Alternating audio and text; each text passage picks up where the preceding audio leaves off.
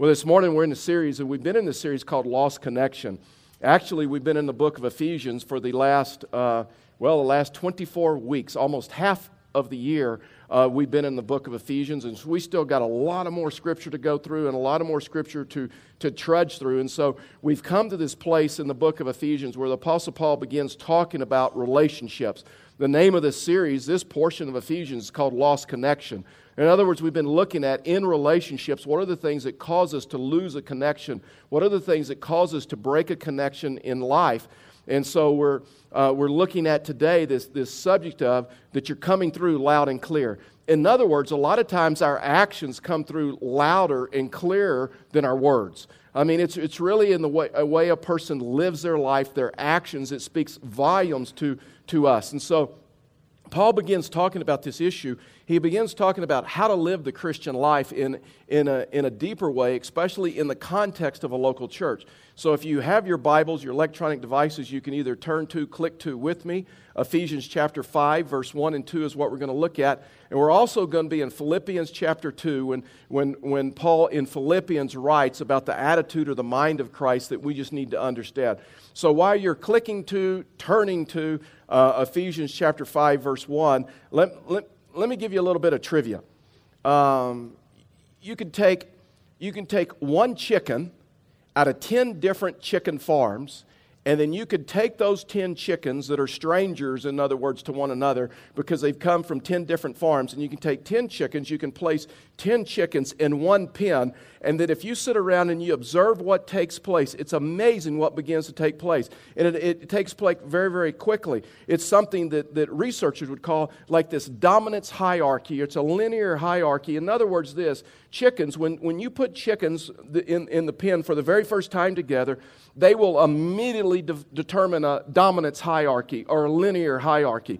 In other words, hens will real quickly determine which is hen number 1, which is hen number 2, which is hen number 3, and which is hen number 4, all the way down to hen number 10. And so this is called a dominance hierarchy, but we would know this as a pecking order of life.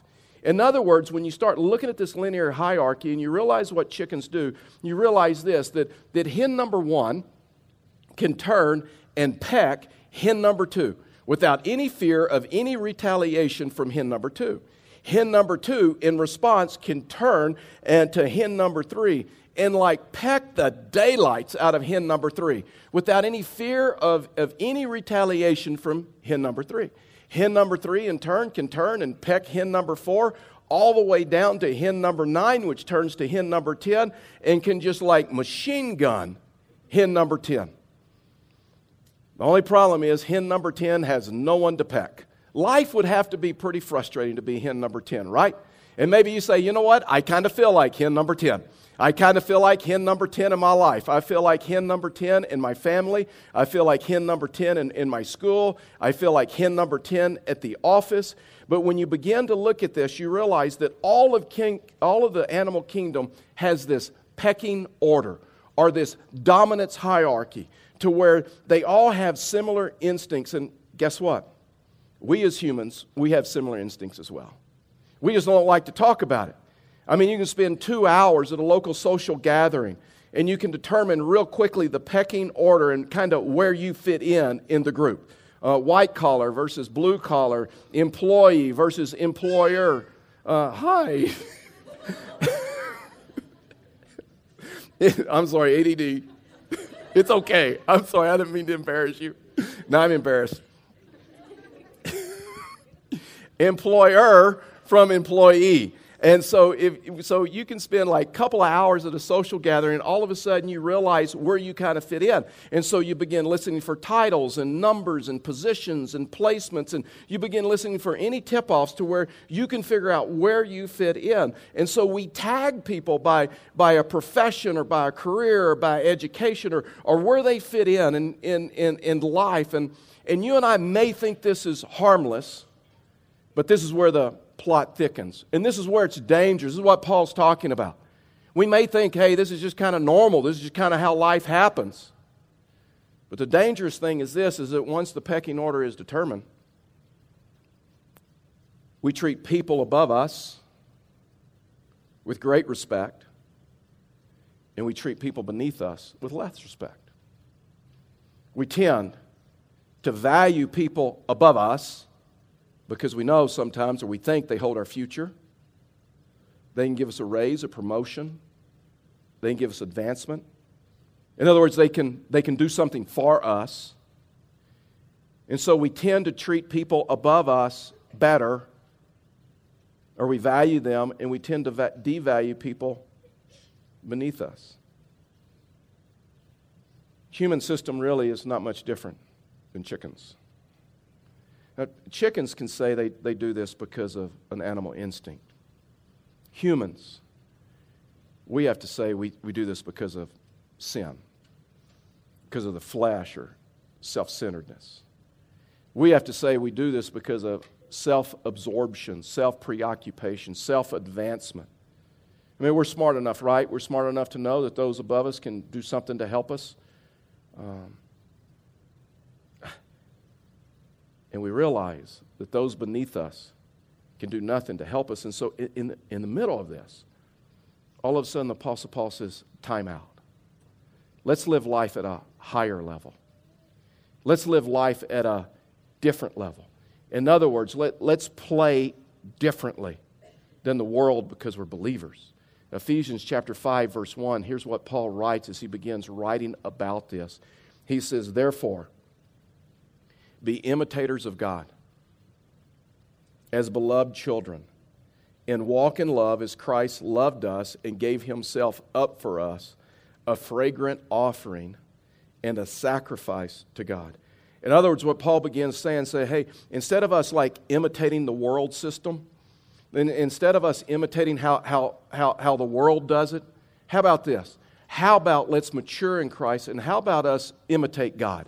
In other words, that word in the Greek, imitate, is really where we get our word mimic. In other words, till we come to this place to, instead of mimicking the world, how about this? How about us mimic God? I mean, I don't know if you guys have been around a child lately. We have grandchildren, and like they're awesome, and they're like perfect. And so whenever we're around Gavin's a little bit over 2. And Gavin just naturally mimics everything that goes on. I mean, to where you want to be careful what you say. You want to be careful how loud you yell at the Cowboys or whatever's on TV. You want to be careful what you do around Gavin, because guess what? Gavin's going to mimic everything that you do. This is what Paul's talking about. Paul's talking about, hey, what if we had that childlike faith and we really mimicked and we learned to mimic God to where we imitate him? And he goes deeper and he says, and as beloved children. In other words, when you and I became a Christian, we became children of God. He adopted us into the family. And that is just so cool and so huge theologically, which means this, that there is nothing you and I can ever do to get kicked out of his family, no matter what anybody's ever told you. You cannot lose your salvation. You cannot get kicked out of the family. That once you've been adopted, Paul used that word adoption over and over in the theology of salvation, which means this, in the Roman world, when you adopted someone, you could never kick them out of your family. You could your natural-born children, but you never could. Once you adopted a child in his society, in their society, in the Roman society, that child was yours for life. And so God was saying, guess what? His beloved children, you've been like adopted, and I love you, and I have this everlasting love for you. And he says, as a result of that, and why don't you just walk in love? And that's not so much about putting one foot in front of the other as it is this, that why don't you live life differently? Why don't you have a different way of living? And he says, and as Christ gave his life up for us, in other words, Christ had this sacrificial love for us. And so when you start meshing all this together, you realize that mimicking God or imitating God is living a life of love, because you are not valuing people above you and devaluing people below you. You, guess what? You're valuing everybody, because you're no longer self-absorbed. Listen, let me just tell you this. Someone that lives their life that is self-absorbed and it's all about them will never have joy in their life. Self-absorption, self-focus will lead you to a life of loneliness and isolation, and you will wonder why you don't have any deep relationships around you. And the reason is this, is because life is all about you. It's just what can someone do for you? And so he says, and therefore, let's just imitate God. Let's live a life of love. And so let me ask you this. It's just a simple question, but it's a deep question. Why are you a part of a church? You know, why are you part of a church? Why are you part of a church community? I mean, broadly speaking, it can be one or two reasons. It can be that you go for the good of yourself. It's what you can get out of it. It's so your needs can be met, so it meets your preferences, and you just kind of feel better about yourself. And so broadly speaking, it can be one or two ends on the spectrum. One is that you go for self. The other thing is you go for others. In other words, there's a difference between an inward focus and an outward focus, because here's what Paul's saying, and here's what Paul's trying to help us understand. The way that we learn to mimic God, the way that we learn to imitate God, is by coming in community with other believers, to where we serve and to where we give and to where we build relationships with one another. See, the problem is if I go to church for me, then I come to a service and I sing some songs and I hear a sermon, and then I slip out as soon as the final amen is said. And I'm no longer in touch with that community. And I'm just good to do whatever I'm comfortable with, because the church is really there for me. It's really there to meet my needs. It's really there to take care of me. The other end of the spectrum is this: you go to church not for yourself, but you go to church for others. And when I go to church for others, I come to a service and I worship and I sing some songs and I hear a sermon, but when I hear the final amen, man, I am right back in community with others, looking for others to serve, looking for others to come into community with. People leave relationships because of this self-absorption or self-preoccupation all the time. People leave churches all the time because the church is no longer meeting my needs. It's no longer about my preferences and my likes and my dislikes. And so since they're not meeting my needs, I'll go find another church. People do that in marriages all the time, right? I mean, you hear people talk all the time about, you know what, he's just not meeting my needs anymore. She's just not meeting my needs anymore. Telling you, a life of self-absorption and self-preoccupation will lead you to a life of loneliness and isolation, to where you have like no joy in your life. And the Bible talks about the way that we learn to mimic God, the way that we learn to imitate God, is by willing to come into a healthy community of believers. Just look at some of these verses. I just pulled some verses out of Scripture that talked about this. 1 Corinthians 1:11, in fact, is one of our life journaling verses, says this. Paul's talking, he says, be imitators of me. In other words, mimic me as I mimic Christ. Follow me as I follow Christ. Everybody needs an example, right? Everybody needs someone that we can look to that kind of helps us learn how to flesh out the Christian life. 1 Thessalonians 1:6, and you became imitators of us, talking about the leaders, and of the Lord. For you received the word in much affliction with the joy of the Holy Spirit. 2 Thessalonians 3:9, it was not because we do not have that right, but to give you in ourselves as an example to imitate. In other words, these guys are saying, we go to church for others. And we get it, we understand. We go to church to help others, to minister to others. Hebrews 13:7. Remember your leaders, those who spoke to you the word of God. Consider the outcome of their way of life and mimic their faith. Imitate their faith. 3 John 11 says this, Beloved, do not mimic evil, but mimic good. Whoever does good is from God. Whoever does evil has not seen God. And so Paul begins fleshing this out in Philippians. I mean, he begins talking about the attitude that Jesus had. 3.5 years of Jesus' earthly ministry, he was trying to teach us that our actions speak loud and clear. Our actions come through loud and clear. I mean, you can take anyone's actions and you determine your priorities. You can take your checkbook and your calendar and you can walk through the entry, the expenses and all of that other stuff, and you can walk through all of the appointments and all of the things, and you can tell real quickly what a person values and what a person doesn't value. And listen, let me tell you something. It is impossible to make major headway against self-centeredness and move into a stance of service without supernatural help. We all struggle with it. I struggle with it. Every one of us struggles with it. It's something natural, something part of the sin nature. Here's what Paul says in Philippians chapter 2, verse 3. He says, do nothing from selfish ambition or conceit, but in humility count others more significant than yourselves. Let each of you look not only to his own interest, but also to the interest of others. Having this mind among yourself, which is yours in Christ Jesus, who, though he was in the form of God, did not count equality with God a thing to be grasped, but emptied himself by taking on the form of a servant, being born in the likeness of men. And being found in human form, he humbled himself by becoming obedient to the point of death, even death on a cross. Let me give you three things, three actions that just speak so loud and so clear in relationships that when I'm mimicking God, these three things are true in my life. The first one is this, is when I mimic God, I am selfless.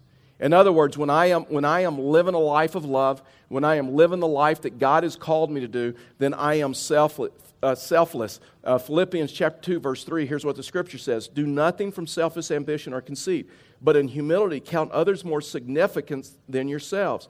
Listen, I'm telling you, when you and I become worried about the pecking order, who can do something for you or who can't, what Scripture says, you're not mimicking God.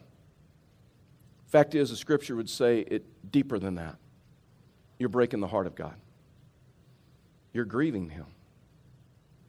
Because guess what? He values the people that you view above you or beneath you.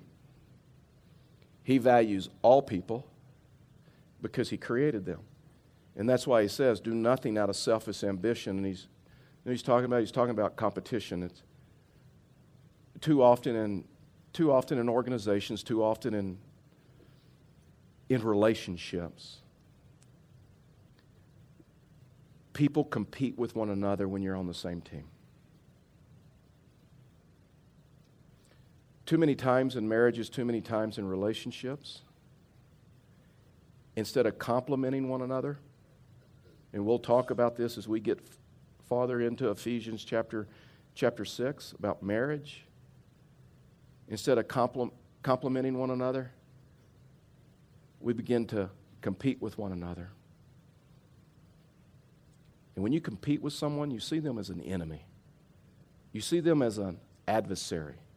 You see them as a person trying to keep you from getting what you want and what you desire. Instead of seeing them as on the same team. Many years back, I think it was 2006, I was watching, college bowl games, and Penn State was playing Florida State. And, it was just one of those bowl games marathon type deals. And so Penn State's playing Florida State. It was a hard-fought game. Each team had the opportunity to win the game. Fact is, Penn State field goal kicker kicked. It would have been the game-winning field goal. He missed. Game still tied. Florida State ran the ball back down. Seconds left. The Florida State's field goal kicker kicked the ball. He missed. Could have won the game. Could have been a hero. He missed. He goes over to the sidelines. He goes over to the bench, and he breaks down, and he starts crying. And he sits down on the bench, and you know how the television cameras do, and they want to embarrass or film every part of that young man's disappointment. And I sat there and watched what happened. You know what the Florida State, what his teammates did? Man, they got up, and they stood around that bench. They stood around him, and they picked up training towels and everything else they could grab, and they held them up and shielded him from the cameras so the national audience would not see him crying. So Paul says, do nothing out of selfish ambition. Don't devalue the people above you, or don't value the people above you more than you value the people beneath you. I'm telling you, selfishness is a root cause, what James says, of any problems in relationships. A self-absorbed life, a life that it's all about me. Let me tell you, some of the happiest, most joyful, fulfilled people I know are people that serve and give, are people that are outward focused, people that understand life is not all about them, and that's why Paul says, do nothing out of selfish ambition or vain conceit. In other words, to be self-absorbed, to understand that you're not the only one in the relationship. Second principle when I mimic God, when I imitate God, is this. I imitate God when I consider the needs of others. To where I realize, I realize I'm not the only one in the family. I'm not the only one in the marriage. I'm not the only one at the office. I'm not the only one in the church. In other words, to where you're willing to like consider like the hurts and the pains or the needs of others. Verse 3, again, do nothing from selfish ambition or conceit, but in humility count others more significant. We need to understand that word significant than yourselves. So significant does not mean superior. Significant does not mean better than you. You know what that word significant means in the Greek? The word significant in the Greek means worthy of respect. We live in a generation, we live in a selfie generation, right? Where everything's about us and all the pictures about us. And you know what? I don't know if you're like me. I hate family pictures. Right? I mean, I hate them. I mean, I just hate the dynamics. I hate what goes on with people because you know what? When you take pictures, everybody only cares what their picture looks like, even though it's a group, right? I mean, if I took a selfie here and I just took a picture of our congregation and put it up on the screen just real quickly, who would be the first person you would go look at? You, right? Right, you want to make sure you look good. I mean, I'm telling you, I've never had a family picture where someone in the family says, hey, you know what? That's not really a good picture of me, but Dad, that's a great picture of you. We'll frame it. We'll hang it on the wall. And Paul is saying, you know what? When I consider the needs of others, and this word significant means that everybody's worthy of respect. We live in a generation of people that say things like, you know what? I'll respect you when you earn it. I'll respect you when you deserve it. Man, that's out of the flesh. When I mimic God, everybody's worthy of respect. Everybody's to be valued. Because God formed them and God created them. See, worthy of respect means you don't insult people, you don't put people down. You don't tear them down with gossip and slander and all those other things. You just get it. That everybody's worthy of respect. And this is the opposite of the culture that we live in. Humility is when you look at the needs of others, it's just not only focused on your needs. See, Paul, just so we're clear, Paul did not say in relationships you disregard yourself. God gave you a self, and God gave you a personhood, and God gave you an identity. Look at verse 4. Let each of you look not only to his own interests, so your interests matter. Your needs matter. But it's not the only thing that matters. But also, the same way you look at your own needs, look at the needs of others. The same way you hold your needs up in a level of importance, look at the needs of others in the same importance. See, that's why we don't come into community for the good of ourselves only. That's why we don't come to church and it's just all about us. We get it and we understand that we come into community for a reason because people need models. People need an example. Listen, I'm telling you, Karen and I, my wife, neither one of us really came out of a Christian home. We were like cultural Christians, like all good people go to heaven, and you're a Christian, and you're born a Christian, and all that other stuff. We didn't live like Christians. And I can only remember a very few times of even going to church. And so I met Christ in 1981. I met Karen in 1982. Karen met Christ right about the time that we were meeting. We started dating in 82. We're married in 1983. And now that you got two brand new Christians trying to figure out this whole God thing and what the Scriptures say and what the Scriptures mean, what that means in marriage and all of those other things. And we wanted to break some of the stuff from our families. We wanted to break some of the chain in our family and from generation and all that other stuff. And so Karen and I joined a newlywed life group in our church. The Papuls were their last name, the teachers. And they had been married like 30 years, and for us that seemed like an eternity. And you know what? We would gather once a week. We'd open up Scriptures together. And I'm just going to tell you this. They were horrible Bible teachers. That just wasn't their gift. That's not what we were there for. We were hungry for an example. We were hungry for someone to mimic.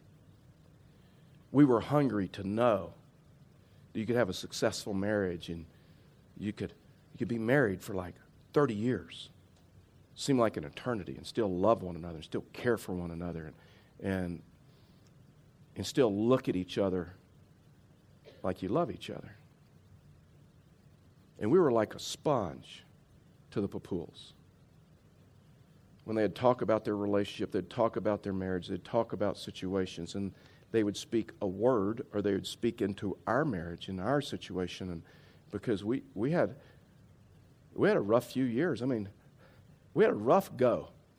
The first couple of years was really, really tough, where we fleshed out some of these verses. I mean, you know the verse that says that a man shall leave his father and mother and then join with his wife, and the two shall become one.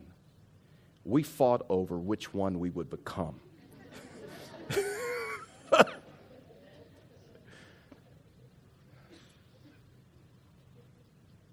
And the Papules helped us to understand. Look not only on your own interest, your interest matters, your needs matter. God gave you a self, gave you a person, He gave you identity. But you're not the only one in the marriage. You're not the only one in the relationship. I don't know what we would have done if the Papules had decided church for us, it's only for us. You don't care about anybody else in the community. I mean, we can open up the Word. We can look at Scripture on our own. We can get out of it what we need. We're mature believers. We got this marriage thing figured out. See, the Papules understood Christian community is deeper than just what I can get out of it. It's what I can give. You know, we still keep in contact with the Papules. Last weekend is just unbelievable, but last weekend we had 275 children in our children's ministry. Average size church in the U.S., somewhere between 50 and 65 folks. That's a large church. Who's going to serve them? Who's going to mimic God for them? Who's going to give the next generation an example of how to follow Christ? Who are going to be the ones in our community, in our church, that are just going to stand up and say, follow me as I follow Christ? I'm not perfect, but I'm following the one who is perfect.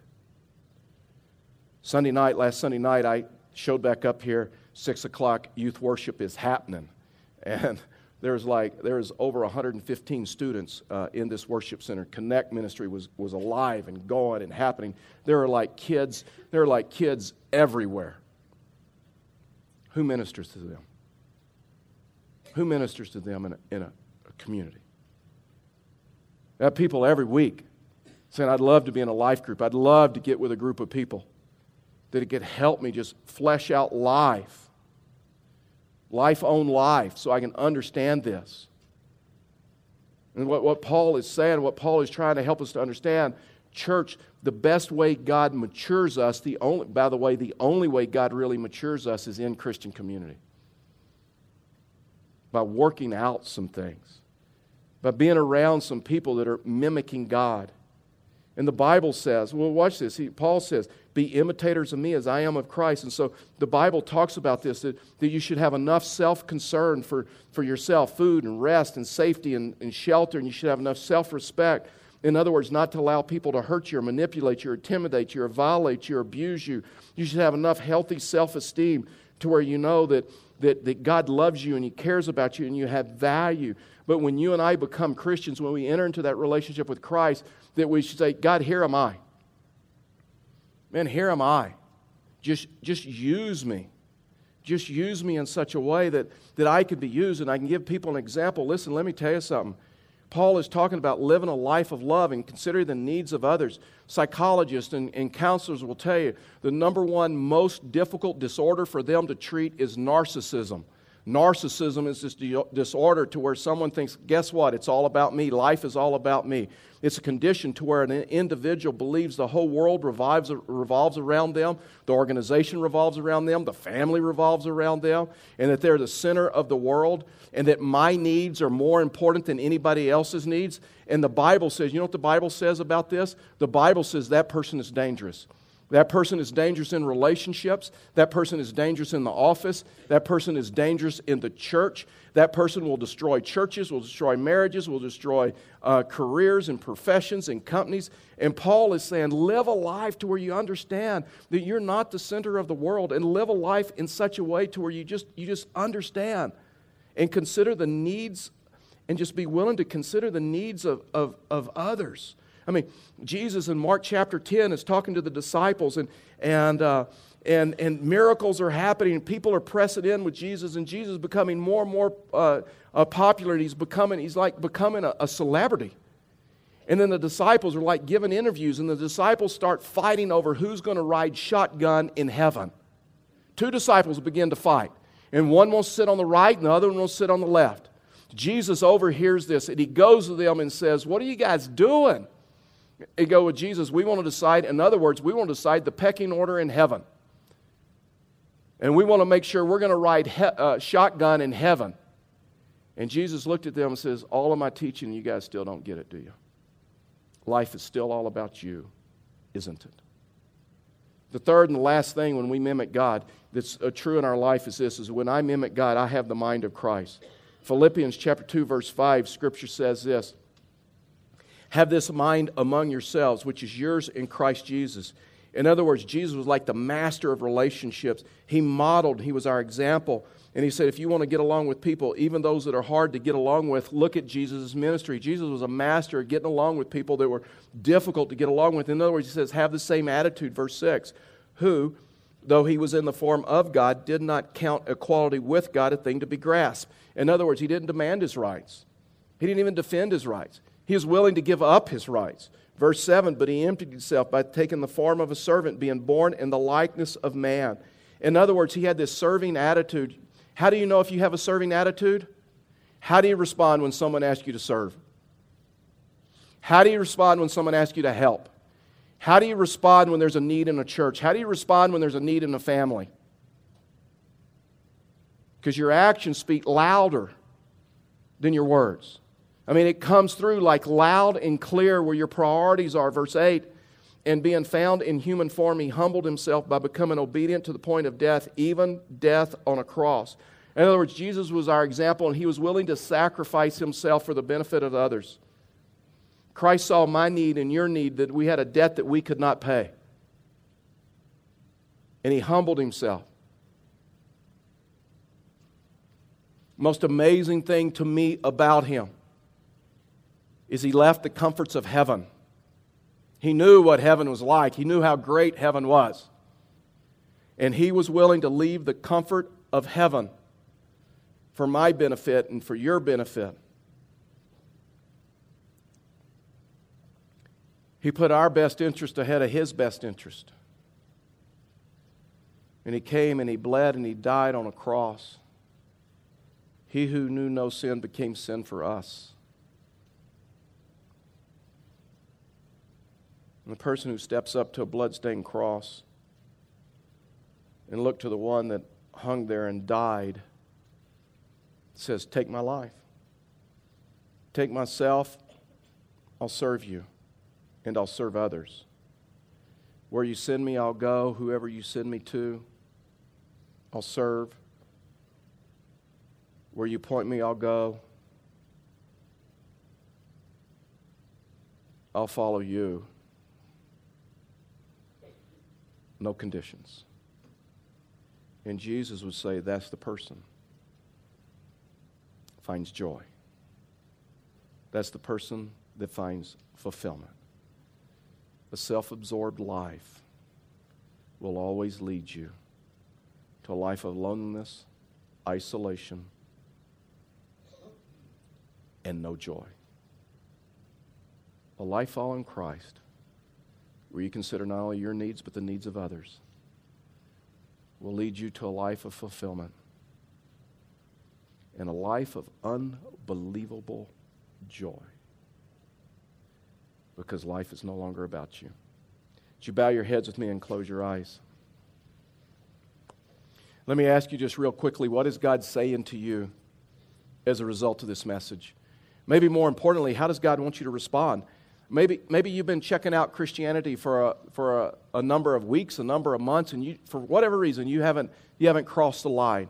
Maybe this is the morning that you go ahead and you cross the line and say, Lord, I just choose. And I know my sin has separated me from you.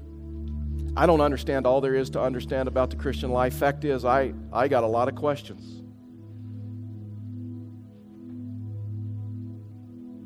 But with all of my heart, with all of my mind, to the very best of my ability, I'm asking you to come into my life, and I want to start a relationship with you. I just want to follow you. And wherever you lead me, I'll go. Whoever you ask me to serve, I'll just serve. Lord, thank you for saving me. Thank you for giving me eternal life. Help me to understand it's not all about me. Men and women sacrificed and provided a place for me to come and worship so I could meet you. And I want to do the same for others. Maybe you're a believer. And maybe you realize, you know what? Maybe I've been living a self-absorbed life. Maybe it has been all about me. And I know where that has ended up, and I know where that's gotten me. And Lord, I'm just rededicating my life to you. Lord, I want to learn how to live a life where I not only consider my needs, but I consider the needs of others. Maybe you're here this morning and you say, you know what, I'm carrying a burden and I just need someone to pray for me. We believe you already know who you are, that God's already made it clear. So if you need prayer in any area of your life, whether it's a financial issue, whether it's a relational issue, it's a health issue, we want to pray for you. So just in a few minutes after I pray, we're going to stand. If you need prayer in any area, after I pray and we stand, as you stand up, would you just step out and begin making your way down to the front? Father, we thank you for this morning, and we thank you for your love. We thank you for your grace. Father, we thank you for the power of your name, the power of your word. Father, we ask that you'd pull this church closer to you, and that we'd respond to you, that prayers would be answered, people would know that they have met with you. As they've humbled themselves, just receive prayer. For we ask these things in Jesus' name, amen.